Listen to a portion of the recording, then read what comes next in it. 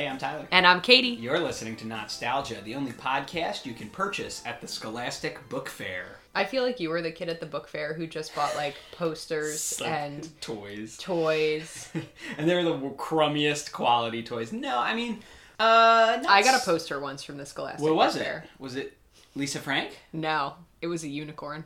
Could you describe it? I'm trying to picture the... It was just a really, like, blindingly silvery white unicorn rearing up on its back legs. And we're talking, when you say poster, they were like usually like almost the size of a regular piece of paper. This was a big one. Oh, it was large? Oh, it was large. Not just in a kid's memory, it was really large? It was really large. That's great. I'm happy for you. So I had a pretty much unicorn-themed room in like 2nd and 3rd grade. What other items were unicorn-themed? I had unicorn wallpaper. I had a unicorn wallpaper border. Yeah, it was pretty intense. I thought I knew you. I never heard this before. Yeah. We need to dig up a picture. Do you still have your poster anywhere, or is it long gone? I don't think so. I think you seem like the kid who would treat that poster so well. I did treat it really well. It would still exist, but it was definitely still somewhere in my house in high school. But we're checking the attic. I don't know. Next time we're visiting, when COVID's over, we're checking the attic. I know. Although maybe we can mask up and get to the attic because it's socially distant. But yeah, that was like one of my Christmas presents. My mom bought it at the book fair in like September. Oh. And I was like, I'll never get the unicorn poster. Oh. And then I did. It was pretty magical. Katie's unicorn poster. Pretty sweet. Yeah. My sister got one with kittens on it. What did I get? I just got Captain Underpants books. Pretty much. That's it. It's the only book I read, the only books that I engaged in reading with for many years. Reading's important, though, and that's the book that got you to read, so... Yeah, but then it didn't do what it's supposed to do and, like, make you read other things. I was, like, for, like, probably a little too long, that was pretty much all I read. So, Kate, unrelated to the Scholastic Book Fair, have you ever seen Emmett Otter's Jug Band Christmas? I have not, actually. Me neither. I've been meaning to watch this forever. Guys, he's unzipping the DVD case. All right, let's look at the artwork. Could you enlighten us? Very muffy-looking otters. They look like they would simultaneously be quite soft and like kind of rough, like a well-loved teddy bear, you know? I agree. And there's a whole band of them featuring, a jug to blow into. Is that a washboard? What's this guy playing? Like a banjo made out of like a box? Yeah, they're like little hillbilly otters. Okay. I like it. All right. So, yeah, I've been meaning to watch this for years. We have it on DVD, and I think I purchased this possibly up to 10 years ago and just never got around to watching it, which is crazy, but let's dive in. So, Emmett Otter's Jug Band Christmas was a 1971 children's book written by Russell Hoban and illustrated by Lily Hoban, a husband and wife creative team. Wow. Those are great.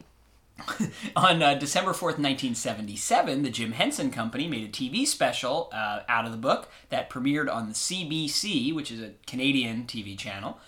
It didn't premiere in the United States until the next Christmas in 1978 on HBO, and then it reran over the years on ABC and Nickelodeon, and somehow I missed it. I don't know how. Huh.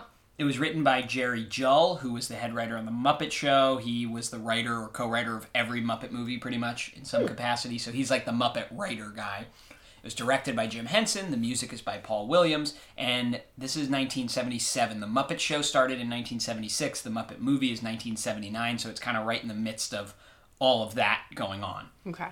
There was a live stage adaptation in 2008 with puppets. Right now, supposedly, Bret McKenzie of Flight of the Conchords is writing a movie version. He did the music for the last 2 Muppet movies, so he's involved with the Muppets now. Like I said, I've never seen it. You've never seen it. I assume it's about little otters in a jug band. I think there's like Emmett Otter and his mom are like on hard times, and there might be like a contest. I really don't know. I read synopsis. Side note, I have seen the outtake when that drum is supposed to roll by. We did, yeah. We watched the outtakes recently. But yeah, we've never seen the actual movie. So, do you remember last year we watched The Christmas Toy, another Henson Christmas puppet special? Yes. Right? And it was kind of like Toy Story, the premise. Yes. And there was a big deal made about the Kermit cut of the movie. Yes. The same thing is true for Emmett Otter. And it's complicated because when it aired in Canada originally, no Kermit the Frog is present. Then when it aired in America, I guess they're like, the Muppets are big now. Let's do a little Kermit in here. So they made a Kermit intro and outro, just like the Christmas Toy.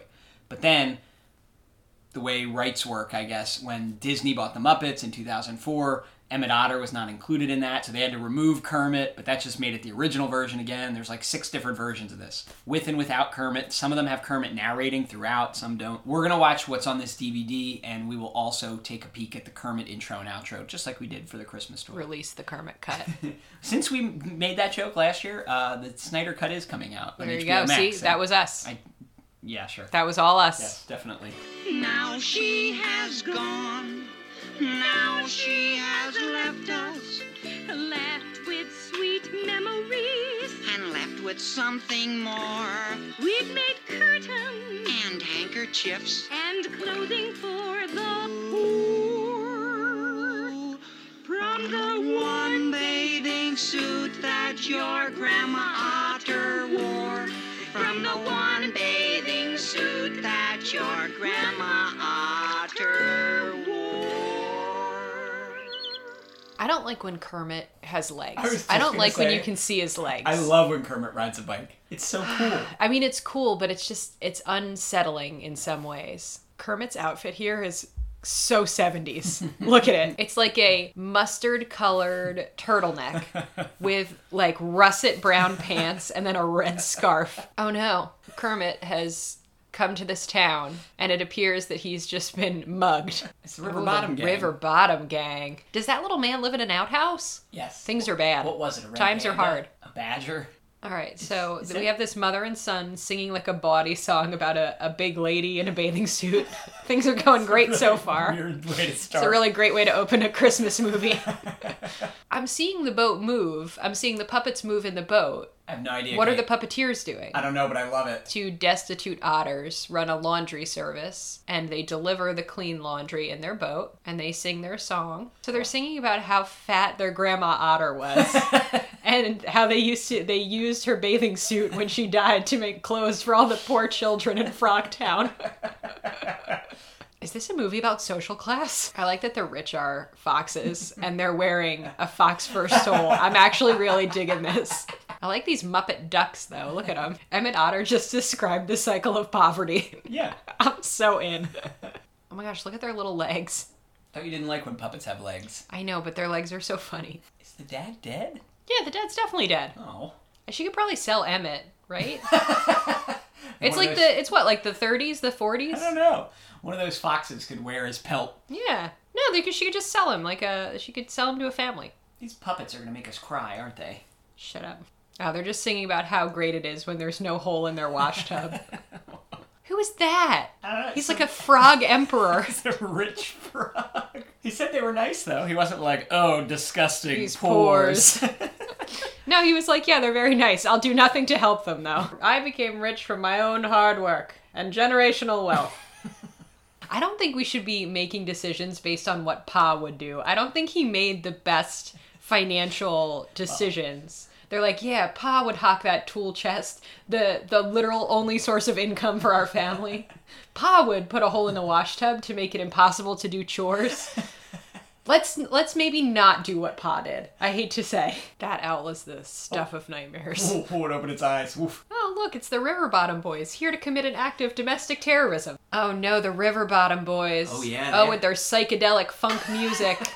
I mean, you can't deny the power of this song. If they won, I think they would deserve it. It's kind of a bop. They're not depressing everybody like Ma Otter. They're not boring everybody like Emmett Otter's band. And you don't watch them and get reminded how poor you are if you're in the audience. Good point. So the frog who owns this fancy restaurant came out and was like, we were very impressed with both your acts. You were just too poor to win.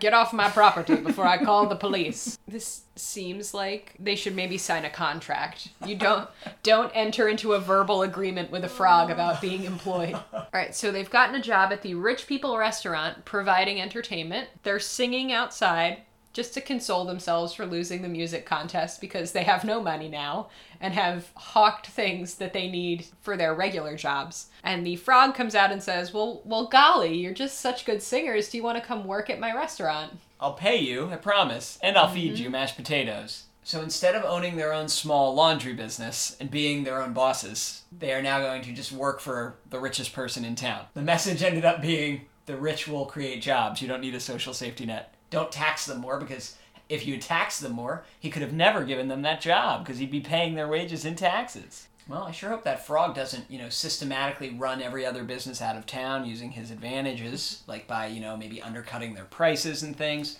And then when there's no other place they can work, depriving these otters of basic human rights and perhaps lowering their salary. It'll be fine. If you're hungry, just go to sleep, Emmett. Have sleep for dinner. That's fine music, folks.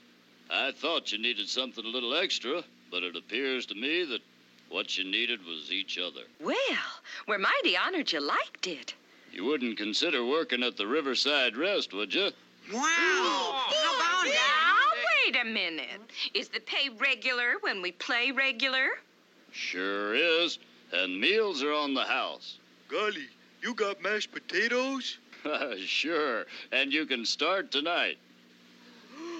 Peachy keen. Emmett, what do you say? Sounds better than selling snake oil. Well, sure. Nobody wants to oil a snake these days. I didn't think I was going to like this, and it was a real treat. Yeah, what were the highlights? What was so good about it? Here's what I liked. Not one mention of religious Christmas.